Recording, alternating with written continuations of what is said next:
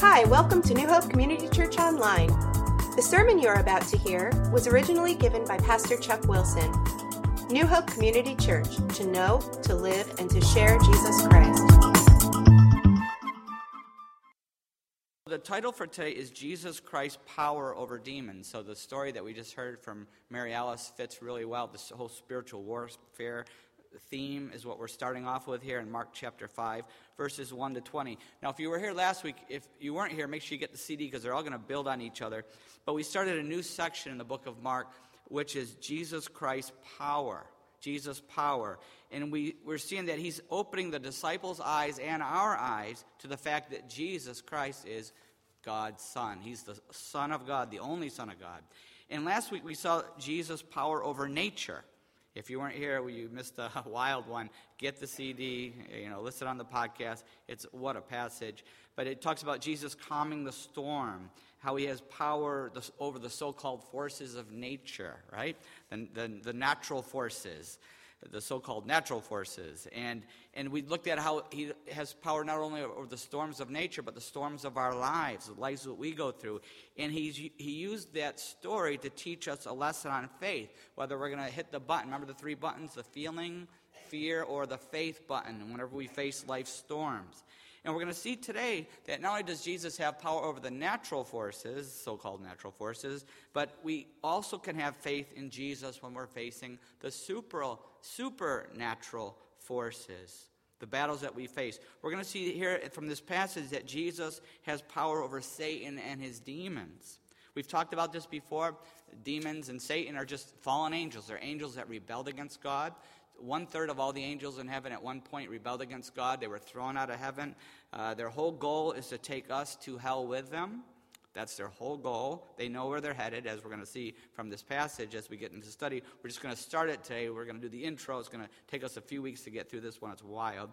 But that's their whole goal. And if we become a Christian, once we put our faith in Christ, we've put our faith in Christ for our salvation. Once that happens, they can't keep us out of heaven anymore, but what they can do is try to keep us from reaching our spiritual potential. They try to mess us up spiritually, keep us from becoming the person that God has created us to be, from achieving God's purpose in our life. That's what they're trying to do, and to keep us from taking others to heaven with us. They want to.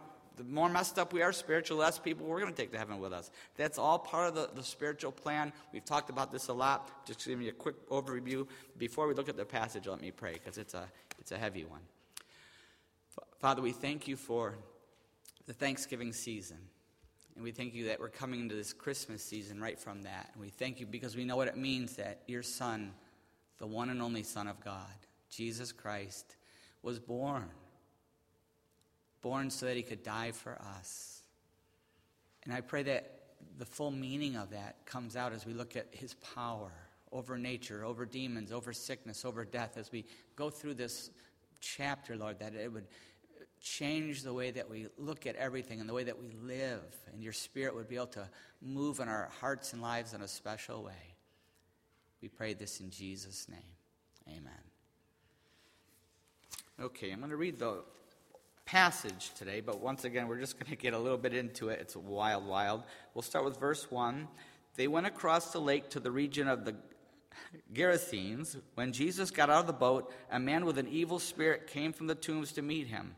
This man lived in the tombs, and no one could bind him anymore, not even with a chain. For he had often been chained hand and foot, but he tore the chains apart and broke the irons on his feet. No one was strong enough to subdue him. Night and day among the tombs and in the hills he would cry out and cut himself with stones. When he saw Jesus from a distance, he ran and fell on his knees in front of him. He shouted at the top of his voice, "What do you want with me, Jesus, Son of the Most High God? Swear to God that you won't torture me." For Jesus had said to him, "Come out of this man, you evil spirit." Then Jesus asked him, "What is your name?" "My name is Legion," he replied, "for we are many." And he begged Jesus again and again not to send them out of the area. A large herd of pigs was feeding on the nearby hillside. The demons begged Jesus, "Send us among the pigs. Allow us to go into them." He gave them permission, and the evil spirits came out and went into the pigs. The herd, about 2,000 in number, rushed down the steep bank into the lake and were drowned. Those tending the pigs ran off and reported this in the town and countryside, and the people went out to see what had happened. When they came to Jesus, they saw the man who had been possessed by the legion of demons sitting there, dressed and in his right mind, and they were afraid. Those who had seen it told the people what had happened to the demon-possessed man and told about the pigs as well. Then the people began to plead with Jesus to leave their region. As Jesus was getting into the boat, the man who had been demon-possessed begged him to go with him. Jesus did not let him, but said, Go home to your family and tell them how much the Lord has done for you and how he has had mercy on you. So the man went away and began to tell in the Decapolis how much Jesus had done for him, and all the people were amazed. Wow, what a passage. This is going to take some digging. There's so much amazing stuff. Remember the fear that the disciples had when he calmed the storm, and you see the same fear? We're going to get into that in a few weeks here. In the next few weeks, the fear that they have when they see Jesus' power. We talked about that. Once you can get the CD, grab it on the way out. It all builds on it itself. But first, I want to talk about this demoniac. We need to talk about what we would call possession. Many times we talk about demon possession in our culture. The word itself, possession, is not found anywhere in the Bible. We find in the Bible Jesus attacking people and harassing people and tempting people.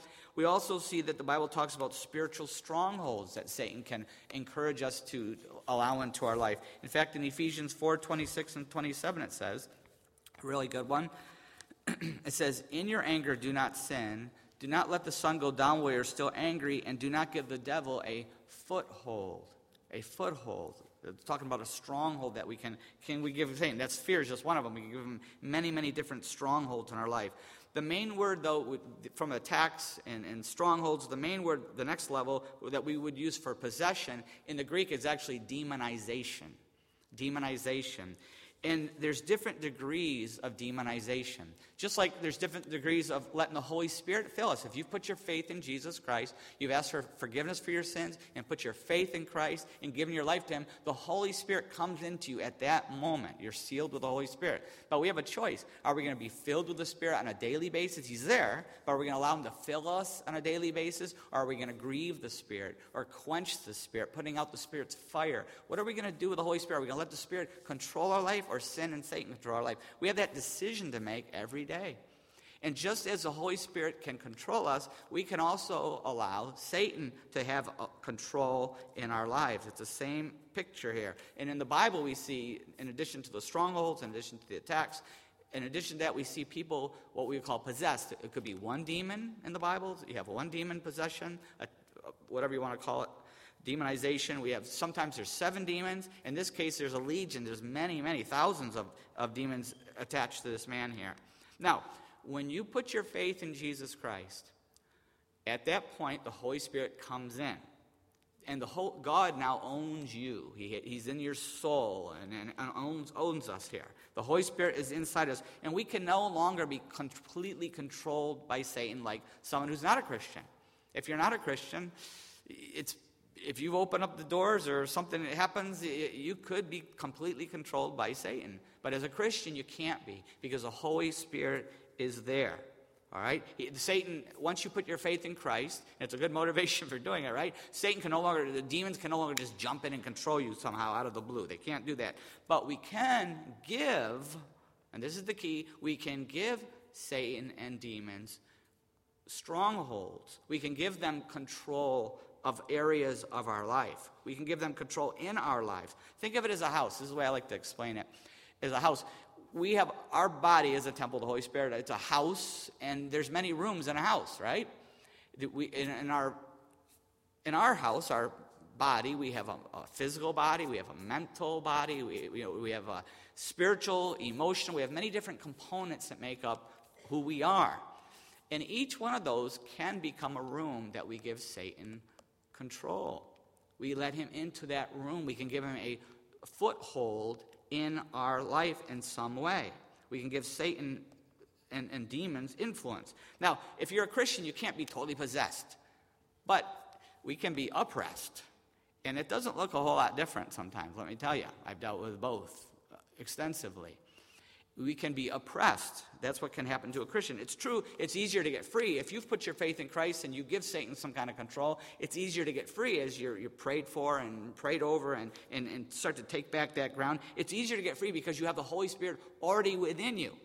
Someone without the Holy Spirit in him is very difficult to expel demonic forces. But if you're a Christian, it's a lot easier because the Holy Spirit is there. Now, he's been quenched. He's been grieved. That's how they got there in the first place. But you can get that freedom a lot easier. But the effects are very, very similar. Either way, of possession, oppression, there's still bondage, there's still damage. It's all still there.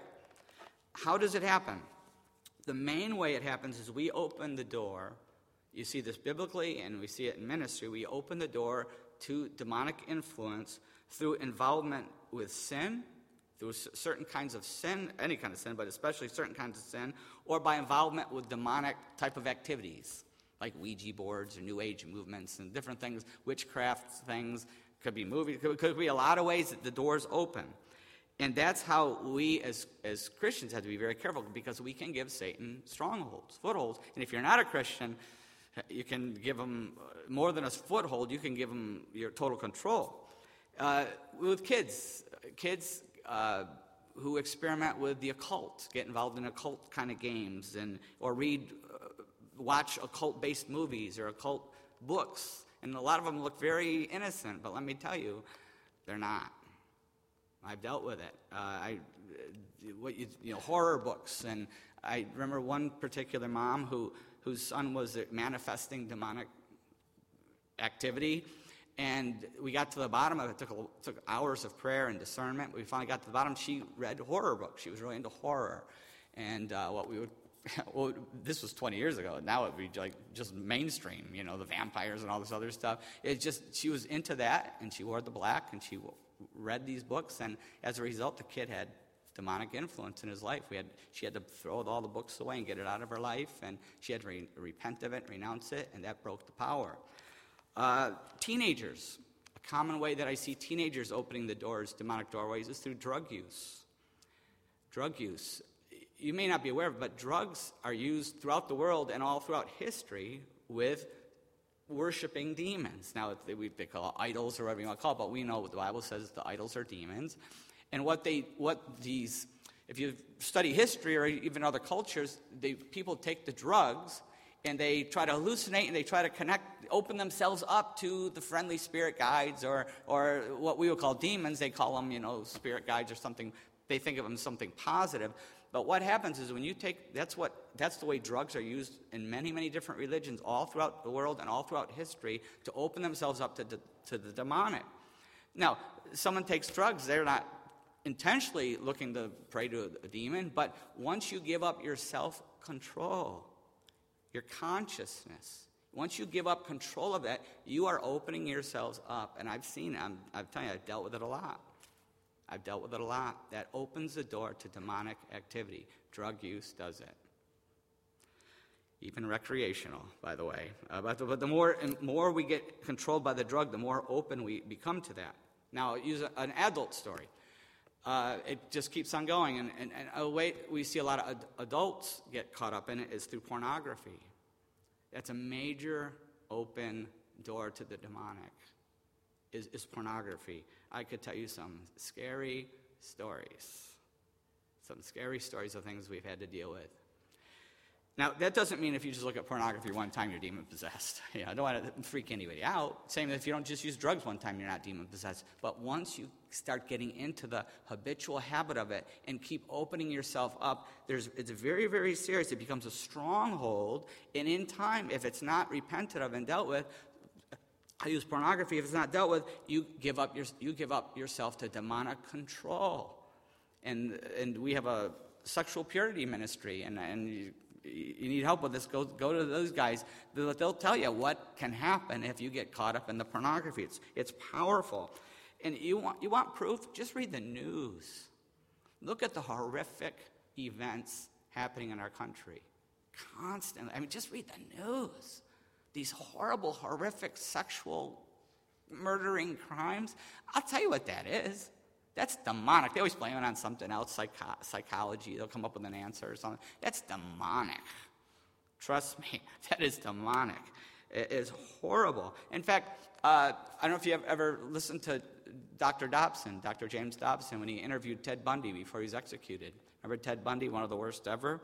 And Ted Bundy connected the dots. He told Dr. Dobson, it's a tremendous tape to listen to, recording. He said he traced all the sick things he did back to pornography. He said, that's what sickened my mind.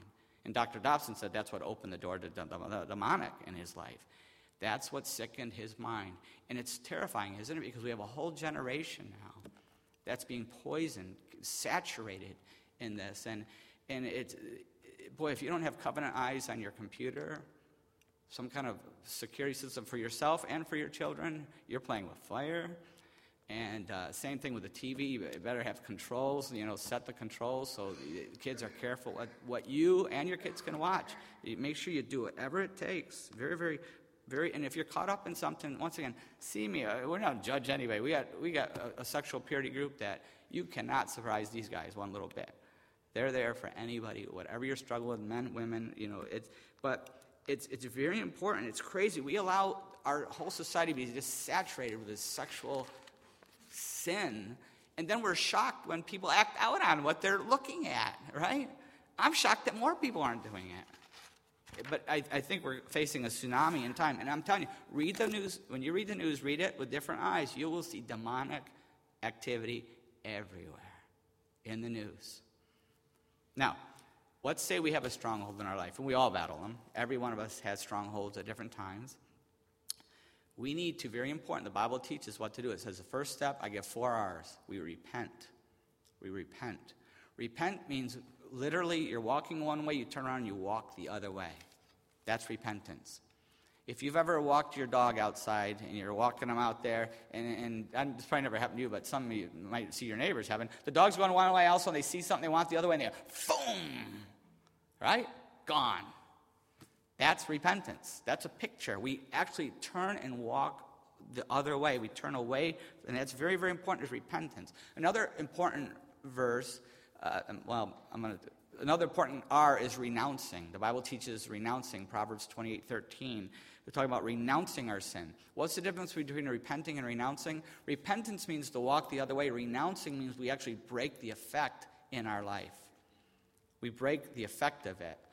Think of the dog running the other way, but what's usually attached to that dog's neck? A leash. And they start running, and they get to the end of the leash, and they get yanked back again. You yank them back again, right?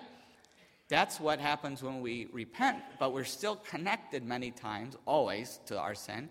And that's where we have to break the leash. We have to break the chain. We have to break its power. We have to get rid of the computer or whatever it takes in our life to break the power of a sin in life. We renounce it. And then we start the resisting process. James 4:7. James 4:7 says, Submit yourself then to God, resist the devil, and he will flee from you. First, we submit to God first. Second, we resist the devil. That's what it takes. There has to be, and this is a continuous, this isn't a one-time thing. This is the rest of your life. If you have a drug problem, you think you're done. No. You can repent, you can renounce, you can break the ties, but the rest of your life, you're going to have to resist that struggle. And that goes for every struggle we have, isn't it? Every one of us has something that we have to resist for our whole life. It's just a constant submitting to God, resisting the devil. And this is the fourth thing is very, very important. The fourth thing is renewing. So we've repented, we renounced, we're resisting, but we also have to renew. Very, very important is the renewing process. This takes a lifetime. Renewing. Romans 12:2. Do not conform any longer to the pattern of this world, but be transformed by the renewing of your mind. And as we're in the Word, and as we're with Christian fellowship, and as we pray, and as we worship, and as we stop looking at all the garbage, that whatever's pulling us down, and we start focusing on whatever's true and noble and right and pure and lovely and admirable, if anything is excellent or praiseworthy, we're renewing our minds. And it's a constant, the resisting and the renewing is a constant daily activity. Very, very important.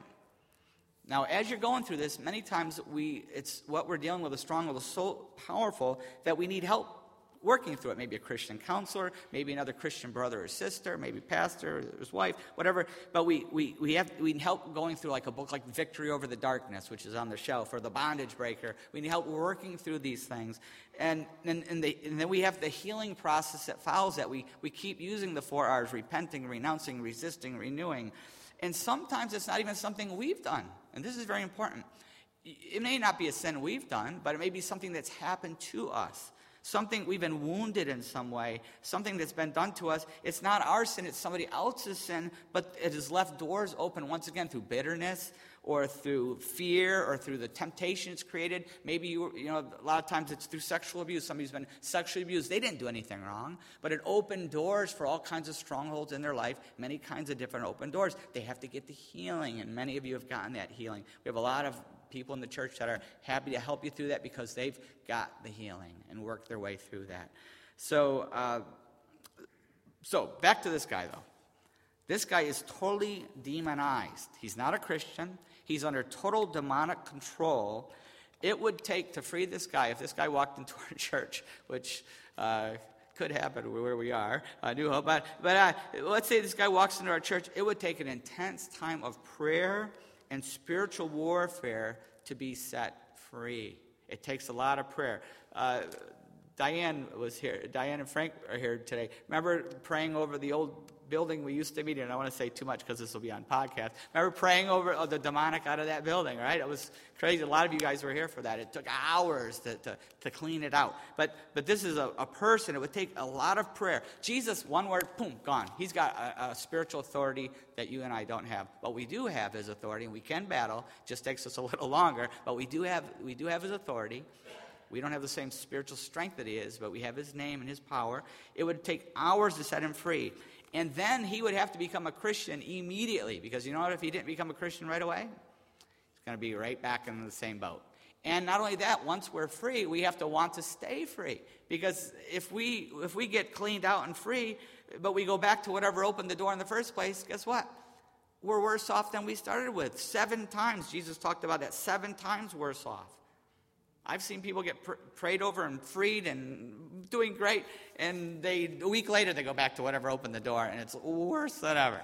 Horrible. So that's important, as they have to become a Christian. They have to want to stay free. This is still very, very common in the world today. A lot of people say, I've had people say to me, it's just mental illness today. No. There is mental illness, and we're going to talk about that next few weeks. I'm not downplaying any of that stuff. But there is a lot of demonic activity in the world today, and it's increasing in the United States at an alarming rate. It's increasing here because we are now resisting the Spirit. We are quenching the Spirit. We have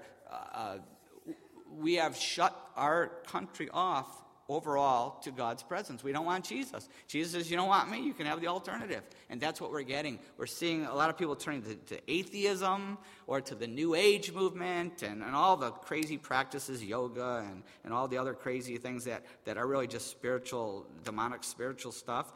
Not the exercise part, but the humming and unfocusing, and that's all right out of the New Age and Hindu. But we're so open to it all now. And we're seeing in our country today, as we reject Jesus and as we resist the Holy Spirit, we're seeing this incredible increase of demonic activity. Read the news. I cannot read the news one day without seeing demonic activity.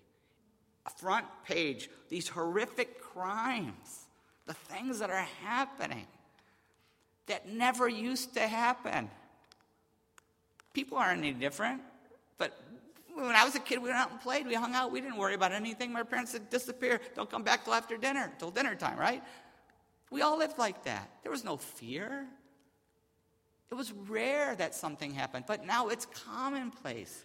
These horrible crimes, these terrible things you see happening in schools with shootings and all this, it's demonic. It's demonic activity. It has to be.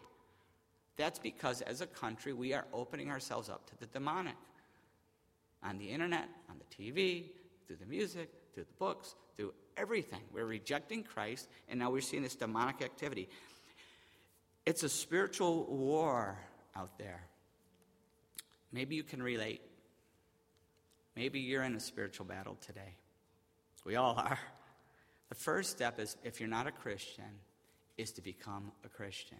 If you've never put your faith in Jesus Christ, that's the first step to becoming free and to living free in Jesus Christ. Is to say, God, I repent of my sin. Everything in my life that goes against your word, I repent of it. I turn away from it. And I put my faith in Jesus to forgive me. He died on the cross for me. That's why he was born and died on that cross of communion, what it's all about. He died for me. I put my faith in him. I give my life to him. When you take that step of faith, the Holy Spirit comes inside of you, and Satan is evicted. His power is broken, and he can only come back in if we invite him in through any kind of sin. That's his only way he can have control over us again, is if we give him permission. He is not allowed in because the Holy Spirit now owns our body. The Holy Spirit's there. As Christians, once we do that, it's very important that we break the strongholds. And it's a lifelong process. People come to me all the time and say, I've been a Christian for 20 years and now I'm dealing with this. What happened? I said, it's always been there. God's just waiting for the right time to deal with it. We can't deal with everything at once. We'd be overwhelmed. But breaking strongholds is a lifelong process. Till the day you die, we're going to be dealing with the 4 R's: repenting, renouncing, resisting, renewing, in many areas of our life. But that's where we need to get help. We need to get a lot of prayer, a lot of discipleship, a lot of good books. We need to get help in this process and help other people. The whole point of us getting free is we help other people. We have to be aware, very important that we stay aware of the spiritual battle. We are in a spiritual battle. Ephesians 6:10-12. Ephesians 6:10-12, Paul lays it out, can't lay it out any more clearly than he does here. He says, now this is what we're dealing with. Finally, be strong in the Lord and in his mighty power. Put on the full armor of God so that you can take your stand against the devil's schemes. For our struggle is not against flesh and blood, but against the rulers, against the authorities, against the powers of this dark world, and against the spiritual forces of evil in the heavenly realms. That's who we're battling. That's what we're dealing with. And once we have that perspective, it changes everything, the way we see the world, the way that we read the news, the way that we see the temptations that we face, the way that we sit down with our computer or TV and what we allow into our minds. Once we understand that perspective, it changes everything. And from there, we're told, then he goes on to tell us how to fight this battle. Verse 13, therefore, put on the full armor of God so that you can take your... Therefore, put on the full armor of God, so that when the day of evil comes, you may be able to stand your ground. And after you have done everything to stand, get this, stand firm then with the belt of truth buckled around your waist. That's the word of God, holds it all together. With the breastplate of righteousness in place. The breastplate, think of the soldiers, the Roman soldiers. Righteousness protects the heart, protects the soul, the vital organs. And when we sin, any kind of sin, we remove that protection. We're sitting ducks. And with your feet fitted with the readiness that comes from the gospel of peace, in addition to all this, take the shield of faith with which you can extinguish all the flaming arrows of the evil one. Take the helmet of salvation and the sword of the Spirit, which is the word of God. How many verses do you have memorized? How many verses have you used this week to battle off some kind of attack, some kind of temptation? Get started. And pray in the Spirit on all occasions with all kinds of prayers and requests. With this in mind, be alert and always keep on praying for all the saints. That's why we're told to put on the spiritual armor every day. Elizabeth Kiefer must say it to me every week. Did you tell this person to put on their spiritual armor? She keeps reminding me to tell people that. Amen. That's why Jesus Christ came, though, at Christmas. Jesus Christ came at Christmas so that we could be set free. He came so that he could die for us someday, which he did on the cross, to set us free, because he knows where we weren't in a spiritual battle. We were POWs. We were prisoners of war. Every one of us was prisoners of Satan. We are children of Satan until we put our faith in Jesus Christ. The Bible teaches it. But Jesus came to set us free. And this is a verse I want to lead into communion with. Hebrews 2, Start with verse 14 and then 15. It says, since the children have flesh and blood, he too shared in their humanity, so that by his death he might destroy him who holds the power of death, that is the devil, and free those who all their lives were held in slavery by their fear of death. That's why Jesus came at Christmas, so that he could die for us and free us, so that we could live in spiritual freedom. And that's what communion is all about. Jesus died, was born to die. He died on the cross. He took our punishment, our sin, our filth, our rebellion. He took it all upon himself on that cross. His body was given. The bread represents the body of Christ, and the grape juice represents the blood of Christ. He gave his body and blood in our place. He sacrificed himself so that the sin would be paid for, so that if we would turn to him and look to him and pray to him, we could receive that forgiveness by asking for it. Have you ever put your faith in Jesus Christ? If you have, are you communing with him? Are we communing with him? This communion is just meant to prime the pump. It's got to be a continuous communing with Jesus. And confessing. Confession is a big part of communion. Confessing, that's the key to living free and keeping our freedom. What we do in a few moments, we're just going to have a little bit of quiet time of prayer and play some worship music. And when you're ready, you just come on down and take a piece of the bread and one of the cups. And you can do this by yourself. You can do it with your family. You can do it with a friend. You can, however you feel led, you just go back to your seat. And when you feel ready, you take communion. If you're not a Christian yet and you don't want to become one, don't, because the Bible's very clear. This is for those who put their faith in Christ. If there's a sin in your life, you say, I'm not going to surrender it. Notice I didn't say it doesn't mean you can't be a sinner, because we're all sinners. But this is a time to confess, and if whatever you've come in struggling with, sinning, confess it and come forward. But if there's something you're not willing to surrender, don't take it. The Bible says don't take the Lord's Supper in an unworthy way. Very, very serious in God's sight. But I hope everybody here puts their faith in Christ and makes sure of that today. And I hope everybody here can surrender whatever has to be surrendered, so that you can take the communion, but also commune with Jesus on a regular basis. If not, it's okay. We don't videotape. We don't look around. It's between you and God. This is just between you and him. But I hope that you can surrender to Christ today. Let's pray. As we go to this time of prayer, maybe the Holy Spirit is convicting you. Speak into your heart.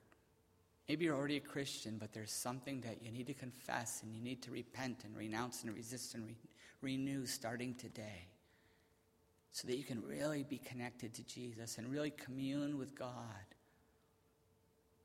Will you surrender that to him today? Maybe you're here today.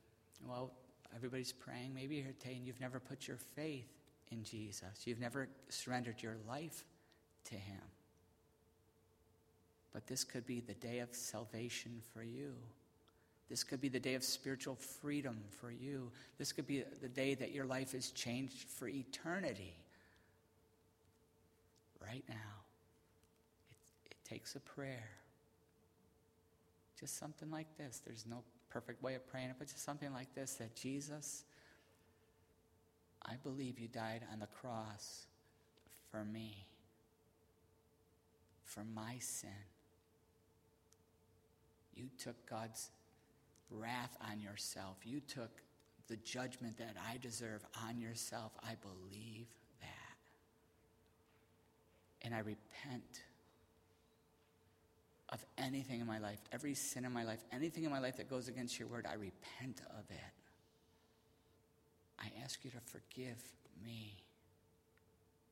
And I put my faith in you, Jesus. I put my faith in you, and I'm going to follow you. I give you my life.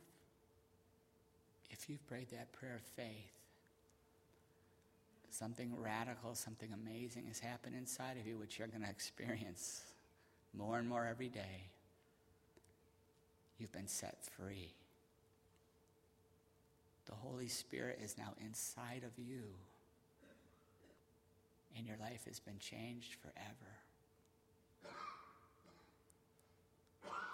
I want to encourage you to let somebody know soon. Tell me on the way out, tell at the car, tell a family member, a friend, whoever you came with. Let somebody know. Email me, text me, tell somebody, so we can be excited for you and help you in your new life.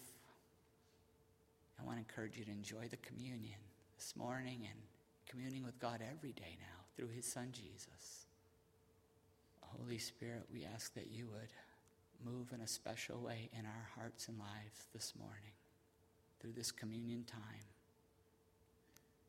We ask that in Jesus' name.